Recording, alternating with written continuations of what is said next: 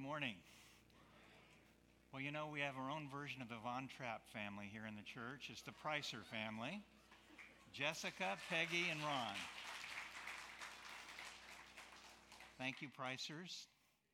We very much appreciate your talent. We have a multi-talented church family. And today, we have a remnant that is here from the non-participants in the family camp. And that's good. Look forward to spending time today with you. I was out there yesterday, and it's a good turnout, and at least 25 of the church family floated down the river for 5 miles from one place where they put in to the campground. And I was told ahead of time, we don't know whether we can do it because the river's colder. And so I said, well, how much colder is it? And they said, well, it's 2 degrees colder. And I thought, okay, that sounds really scary, 2 degrees colder. And, you know, on the other hand, I didn't do it, so what can I say, you know? But it was a good time. And the one caveat in the whole thing was, now I'm having a brain camp, the gal in the wheelchair, Cherie, she was going to float down. I thought, great. And I said, well, how are you going to do that? And they said, we're going to lift her over the bridge down into the river. And I said, I don't think so. And last I heard, she floated down, but they didn't lift her over the bridge. So that's good. You know, everybody survived it. And I bring you their greetings from their time away this weekend. We today are addressing a subject that is a natural born instinct of us, and that is to make evaluations and judgments throughout our life. Let's open with prayer. Lord, we ask today that your word would take a dividing measure in our lives and cause us to discern the hearts and intents of our lives in a way that makes us measure out as ones who are followers of Jesus, who reflect his grace and mercy in our life and the lives of those around us. And we commit that to you today in Jesus' name. Amen. We are in the subject in the Sermon on the Mount on judgment. And we have been addressing different subjects that come out of the Beatitudes. And then Jesus' warning that his disciples are going to be suffering persecution. And then he gets into the subject matter that really begins to blow apart the value system of the first century. For example, Jesus teaches that we are to be men and women who guard our anger because our anger is something that is akin to murder. And we say, I don't think so. I don't murder anybody just because I'm angry. And Jesus says you have committed murder if you are ones who are characterized with anger with your brother. You say, well, okay, but at least I'm still following God. And Jesus said, well, no, if you haven't reconciled with your brother, then leave your gift at the altar and go and reconcile with your brother. And the men's group on Saturday morning, we've been working on that. And that, again, takes the traditional view of following God and worshiping to a different level. It says God is concerned about the inner construct of our lives, about our value system. And in fact, if we have values that are inconsistent with lives of those around us, get that in order, and then come back and provide your gift at the altar. And certainly, Jesus addressed with the subject of adultery, the subject of sexual immorality, and the place of men and women in his society. And that was dramatically different. When we taught about the subject of divorce, we reminded ourselves that in the first century, if a man went to his wife and said, I divorce you, I divorce you, I divorce you, she was toast. That's even worse than Texas. Texas is pretty bad, but I mean, I love Texas, but Texas and the divorce laws are pretty bad. But that woman was out on her ear, and there'd be no work for family law lawyers in the first century with that kind of stuff. But it was more severe than that. Cato, the Roman historian, tells us that the distinction between men and women in the first century was so great that if a woman was caught in adultery in a marriage relationship, the man could kill her. But if a man was caught in adultery with a woman, there was no consequence. So there was a dramatic difference in the view of men and women in the first century.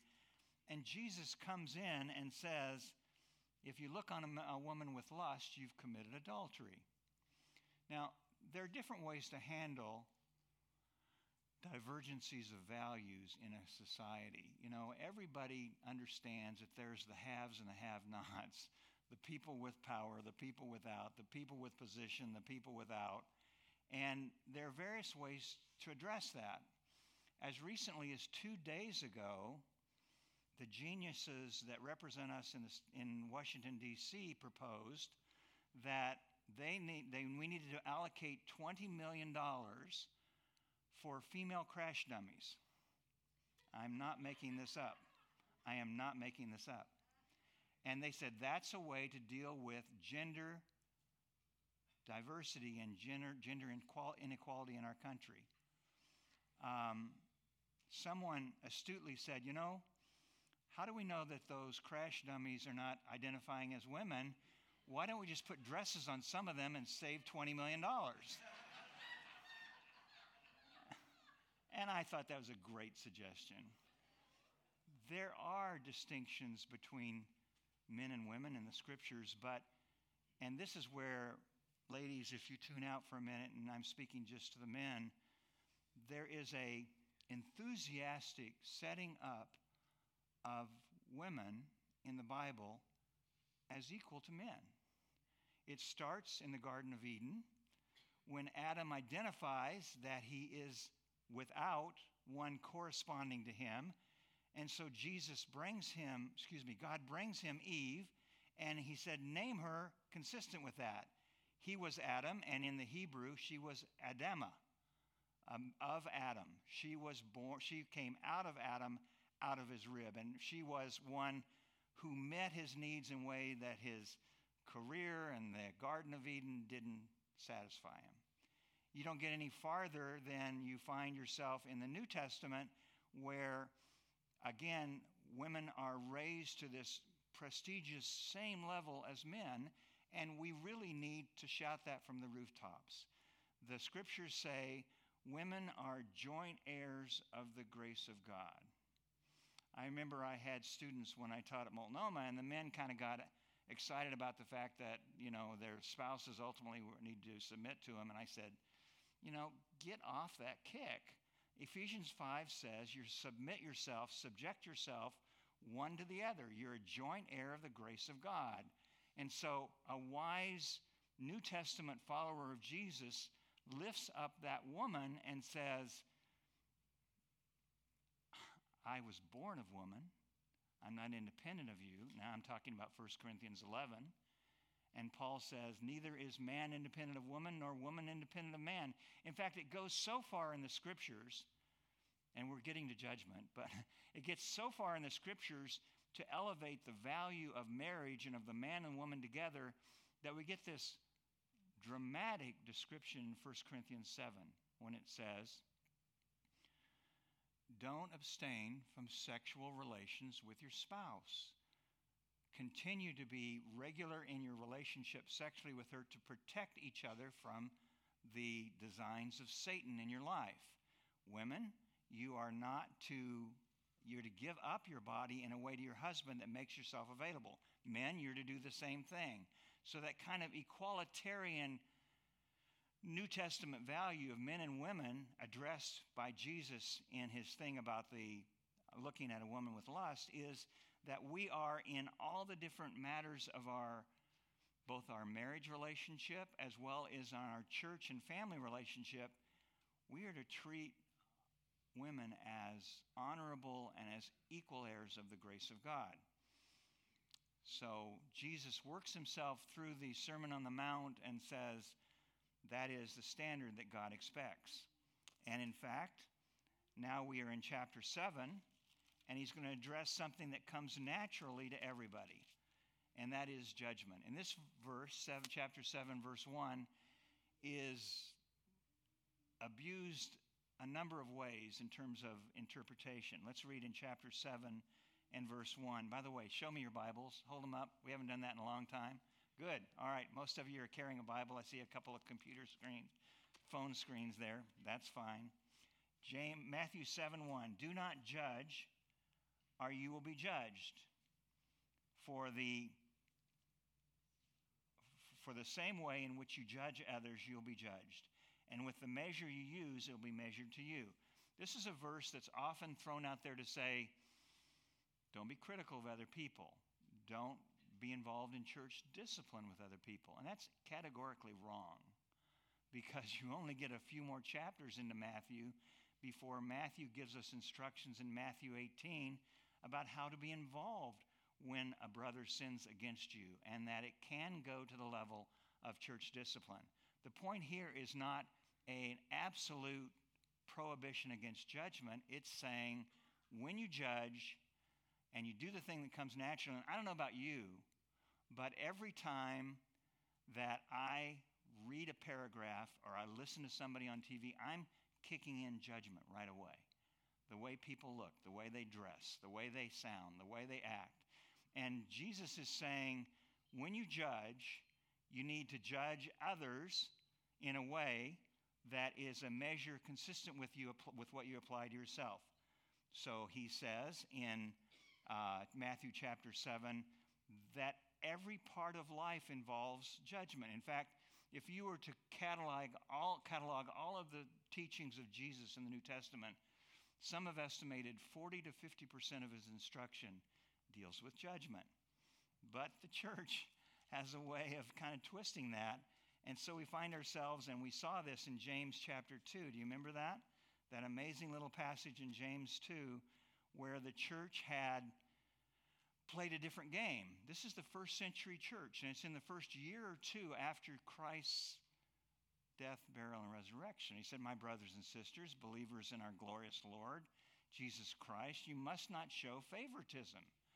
Suppose a man comes into your meeting wearing a gold ring and fine clothes, and a poor man in filthy old clothes comes in. If you show special attention to the man wearing fine clothes and say, here is a good seat for you, but say to the man, you stand there and sit on the floor by my feet, have you not discriminated among yourselves and become judges with evil thoughts? And that's the issue with judgment in our lives. The issue is not whether we're going to do it or not. We all the time are involved in discriminating thoughts about all the different parts of our life. The issue in the New Testament is, what is your motive? Traditionally, if you judge others and you're critical of them, you're putting them down so you can put yourself up. And the scriptures warn against that in saying in Matthew 7, and we're back in Matthew 7 again, verses 3 through 5, why do you look at the speck or sawdust in your brother's eye and pay no attention to the plank in your own eye? How can you say to your brother, let me take the speck out of your eye, when all the time there's a plank in your own eye? And then Jesus instructs about the issue of hypocrisy. You hypocrite. First take the plank out of your own eye, and then you'll see clearly to remove the speck out of your brother's eye. You know, someone has said the first impact that conversion has on a life moves a person to the subject of love, the love of God for him and the love of him for others based on what God has done for them. And that may be true, but if that's true, the second ethic, the second construct of our heart is humility. And this section says, you realize that if you're judging other people, that you're judging with evil motives, and you're judging in a way that doesn't look at yourself. So Matthew says, and Jesus instructs us to be instructive. to be introvertive, to look in an evaluation of our own lives. That's a hard thing for you to do yourself. It's usually more effectively done by the people that live with you, if you have the courage to ask them, than for you to do yourself. Because there's a lot of self-deception that goes on. It says, well, I'm not that bad. And actually, you may be that bad. You may be someone who has taken a different standard in your life than you apply to the standards of others, and that's the whole point. If there's a plank in your eye, you need to first of all be concerned about that, more than the lesser offense in the life of someone else. So, in terms of this eye-doctoring evaluation in Matthew 7, Jesus says, don't be concerned about the speck in your brother's eye until you first evaluated your own life and the hypocrisy that comes in your life. Some have said that the critics of the church are not so much a critic of Christianity, but they're a critic of the caricature of Christianity. And I think that's true, because I find that in the open-hearted, warm, honest interaction of people in the Christian church, they're willing to say, look, I haven't got my act together, and I'm willing to acknowledge that whatever I'm working on or whatever I'm concerned and talking to you about, I may have that problem and more of it. But it's the phonies who say, I don't have a problem. You're the one with the problem. And refuse to evaluate themselves, that Jesus says that's inappropriate in terms of the kingdom of God. So where does that leave us? It certainly places in us the responsibility, as Jesus teaches in Matthew 7, to address the subject in verses 6 and 7 of the task ahead. And he uses a couple of unredeeming illustrations to teach that. He says, do not give dogs what is sacred. Do not throw your pearls to pigs. Now, dogs in the first century were not the little domestic pets that we all enjoy. They were the ravaging packs that went through the cities, eating out of the garbage dumps and out of the rubbish that was around the city. And they were scary animals. And when Jesus says, don't give dogs what is sacred, he's saying don't contaminate the quality of our lives and our commitment to God with those who don't deserve it. And the second illustration, he says, don't throw your pearls to pigs. Again, clearly within the Jewish community, they understood this as a condemned, as a prohibited animal in terms of the Old Testament. He says, if you do, you may trample them under their feet, that is the pearls, and turn and tear you to pieces. Ask and it will be given you, seek and you will find, knock and the door will be open to you. What does that mean in terms of the whole subject of judgment? It means that there's a time for you and I to be involved in reflection. And I'd recommend to you that you take a time and you set apart a time on a regular basis to say, where am I in terms of my walk with God? And how am I presenting myself in terms of candor and honesty with those around me?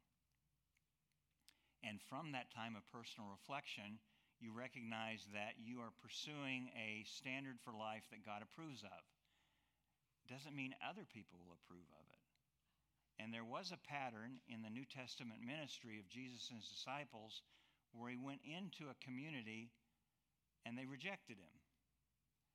And he taught his disciples that there's a limit to the kind of commitment that you make to those who are rejecting God's purposes. In other words, in order to not contaminate that which is sacred, the value of a pearl, there are times when you say, enough. It's enough that you've rejected the message of Jesus, and I need to get on to the better pursuits of doing things that honor God in my life. Now, that's not to say that Jesus treated his disciples that way, because he didn't. He was really the opposite in terms of long suffering with his disciples. You realize that when Judas became one of the 12 disciples, that Jesus knew from the outset what was the end result of Judas coming into that select group? And that for 3 years they walked with Judas and ate with him, and Judas and others listened to the ministry of Jesus, and Jesus acted with compassion even right up until the Last Supper when he said, whatever you do quickly. The compassion and mercy that Jesus applied in his disciples was without parallel, staggering actually. Take Thomas. Thomas walked with Jesus during those 3 years, and Jesus was dead and buried and rose again. And Thomas said, well, just let me see your hands. Just make sure you're really Jesus. And Jesus graciously conceded the kind of ministry to Thomas that encouraged his faith. And my favorite is Peter, of course. Peter, who's always hot and cold in terms of his commitment to Jesus, where for the most part he's hot and he says, Lord, I'm going to protect you in this situation. And he takes up a sword to strike a soldier, and Jesus stops him and says, Peter, before the cock crows 3 times, you're going to deny me. Never, Lord, I'll give up my life for you. And it wasn't but hours later that both with the Roman legion as well as a young slave girl that Peter denied Jesus 3 times. And you know what Jesus' response was? I hope this encourages you, because this is the heart of God toward you and toward me. In the midst of a bizarre, adamant desertion of Peter to Jesus and a denial of even knowing him, worried for his own skin, Jesus said, Peter, I prayed for you. And when you've recovered, go strengthen your brethren. Does that encourage you? It certainly does me. It's a life value that I live by, that God gives us second chances and third chances, and believes that our feet are still on the ground for doing things that are worthwhile and count for him. So, when Jesus teaches about judgment, he really is mirroring the message of John chapter 7, for example. And in that passage, the warning of Jesus is that we are to be ones who not just avoid judging, but we judge with the right standards. So John chapter 7 says, Jesus said, I did one miracle and you're all astonished. Yet because Moses gave you circumcision, though actually it did not come from Moses, but from the patriarchs, you circumcise a child on the Sabbath. Now it's a child can be circumcised on the Sabbath, so that the law of Moses may not be broken. Why are you angry with me for healing the whole man on the Sabbath? And then he gives the instruction. He says, stop judging by mere appearances and make a right judgment. Judge correctly. So this instinct that we have naturally to evaluate life around us and everything that we see and everything we hear is good and important, but it needs to be done with the right motives, and it needs to be judged with the right standards. And in that respect, then we live a discerning, discriminating life in terms of our Christian experience. The final instruction of the epistles brings us to places of mercy and compassion, I think, to the instruction of the New Testament church. Romans chapter 12 says, do not repay evil for evil. Be careful to do what is right in the eyes of everyone. As much as it's possible, as far as it depends on you, live at peace with everyone. Do not take revenge, my friends, but leave room for God's wrath. Do not be overcome by evil, but overcome evil with good. The point of that passage is that we are to be people who are ministers, not of judgment, but we're ministers of mercy. And so, to the extent that we have opportunity to engage in the life of another, the very first thing we need to be careful of is that we have worked the value system of the kingdom of God through our own life, and that we're speaking with candor and honesty when we say, "There, but for the grace of God, go I." And then, having done that, and having sought to have an ethic that in our work, in our family relationships, in our career, and for me, I'm in a vocation where I judge dozens of times every day. And then I'm in front of a courtroom where somebody else in a robe judges on a regular basis. And in that regard, we want to be people who are people of mercy. I love the passage in James chapter 2. We don't need to be people that try to resort to the inequities of our world by artificial political constructs such as come out of Washington, D.C. We're to be people who, as James wrote, speak and act as those who are going to be judged. So you say, okay, take a step back. Am I willing to apply the standard that I'm willing to lay on someone else to myself? Because that's what the Bible says should be our measure. And the Beatitudes pick that up when they say, "Blessed are the merciful, for they shall receive mercy." Or as James wrote, and I think this was a ethic that James saw regularly in the life of Jesus and the family as he grew up with him, he said, "Because judgment without mercy will be shown to anyone who has not been merciful." In other words, you're going to get out of life what you put into it in terms of your compassion and interaction with others.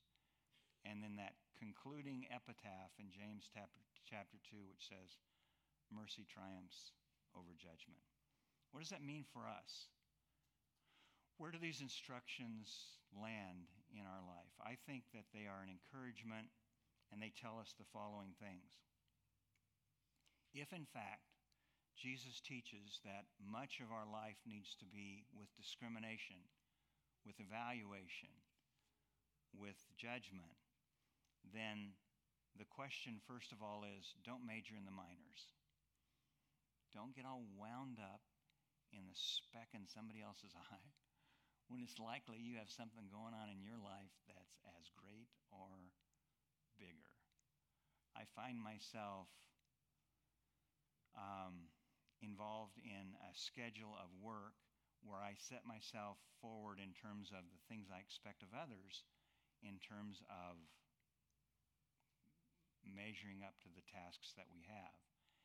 And so I can be a pretty forward-directed person in terms of the instructions I give other people, my employees and other people. And I have to remember that everybody has a different world and different kinds of chaoses going on in their life. And they bring that to the table, to the workplace, to the church, to conversations, to relationships. And rather than being first jump critical that something that you expected didn't happen, I think the first response is you listen more than you talk. You say, "How are you doing?" And you genuinely mean that. And you take the time to listen to what's going on in their life and try to measure your encouragement and counsel that way. Don't major in the minors. This text also says, don't let others' standards for your life be the thing that drives you. You need to be self-convinced that your value system is being worked out in your life. And if someone else doesn't understand it, unless they have an appropriate correction for you, you just leave them with their misunderstanding. It doesn't mean you don't listen, doesn't mean you don't stay open, but you consider the fact that my goal is to be introspective and to be candid and honest in my life and therefore in the lives of others. You know, the kind of accountability that God wants us to have is something that measures our anger in our mouth so that we're not murderers, our eyes and our heart so we're not adulterers, and even our worship so that we make sure that as much as it's possible with those around us, we've cleaned up our lives. we've reconciled ourselves to those for whom reconciliation is possible. And until that happens, we are not a people that are working from the inside out in terms of integrity. And that's what God wants of each of us. I love the banner in James 2 where it says mercy triumphs over judgment. To the extent you failed, and I fail on a regular basis, and I love the 5 words that I use. I'm sorry. Please forgive me. And I hope that's a part of the vernacular of each of your communications in your marriages, in your church relationships. As recently as in the last 6 months, I inadvertently offended one of the men in this church. And I let it go for about a week, and then I went up and I said, boy, I am really sorry. I didn't mean to do that. And he said, no problem, and seemingly it's fine. And then I checked in with him a week or 2 later and said, are we okay? And he said, yeah. And I said, okay. That's the kind of honesty and integrity and gentleness and mercy that's to be the real part of the Christian church. And the reason is because of Jesus. Because he's worked on us from the inside out and reconstituted us as people of the light. People who are to be salt to those around us. People that are to be light in a way that reflects the work of God in our life. May God give us the grace that as we walk through that together, side by side, that will be a church who is not known as a caricature of Christianity. Will be a church that's known as real Jesus followers. Let's pray. Lord, it's sobering to realize that the evaluation of your word and your spirit continues to bring us short in terms of the limited way in which we measure up. We understand your word when it says we all stumble in many ways. And so we're up front with you and with each other that in fact we don't always have all the answers. We don't always make all the good decisions. In fact, we create offenses and hurt in those that are closest to us. Would you, God, give us the grace to be honest and candid in our own lives with how we're doing and in the lives of others in a way that we best reflect the work of God and Jesus in our life. In Jesus' name, amen.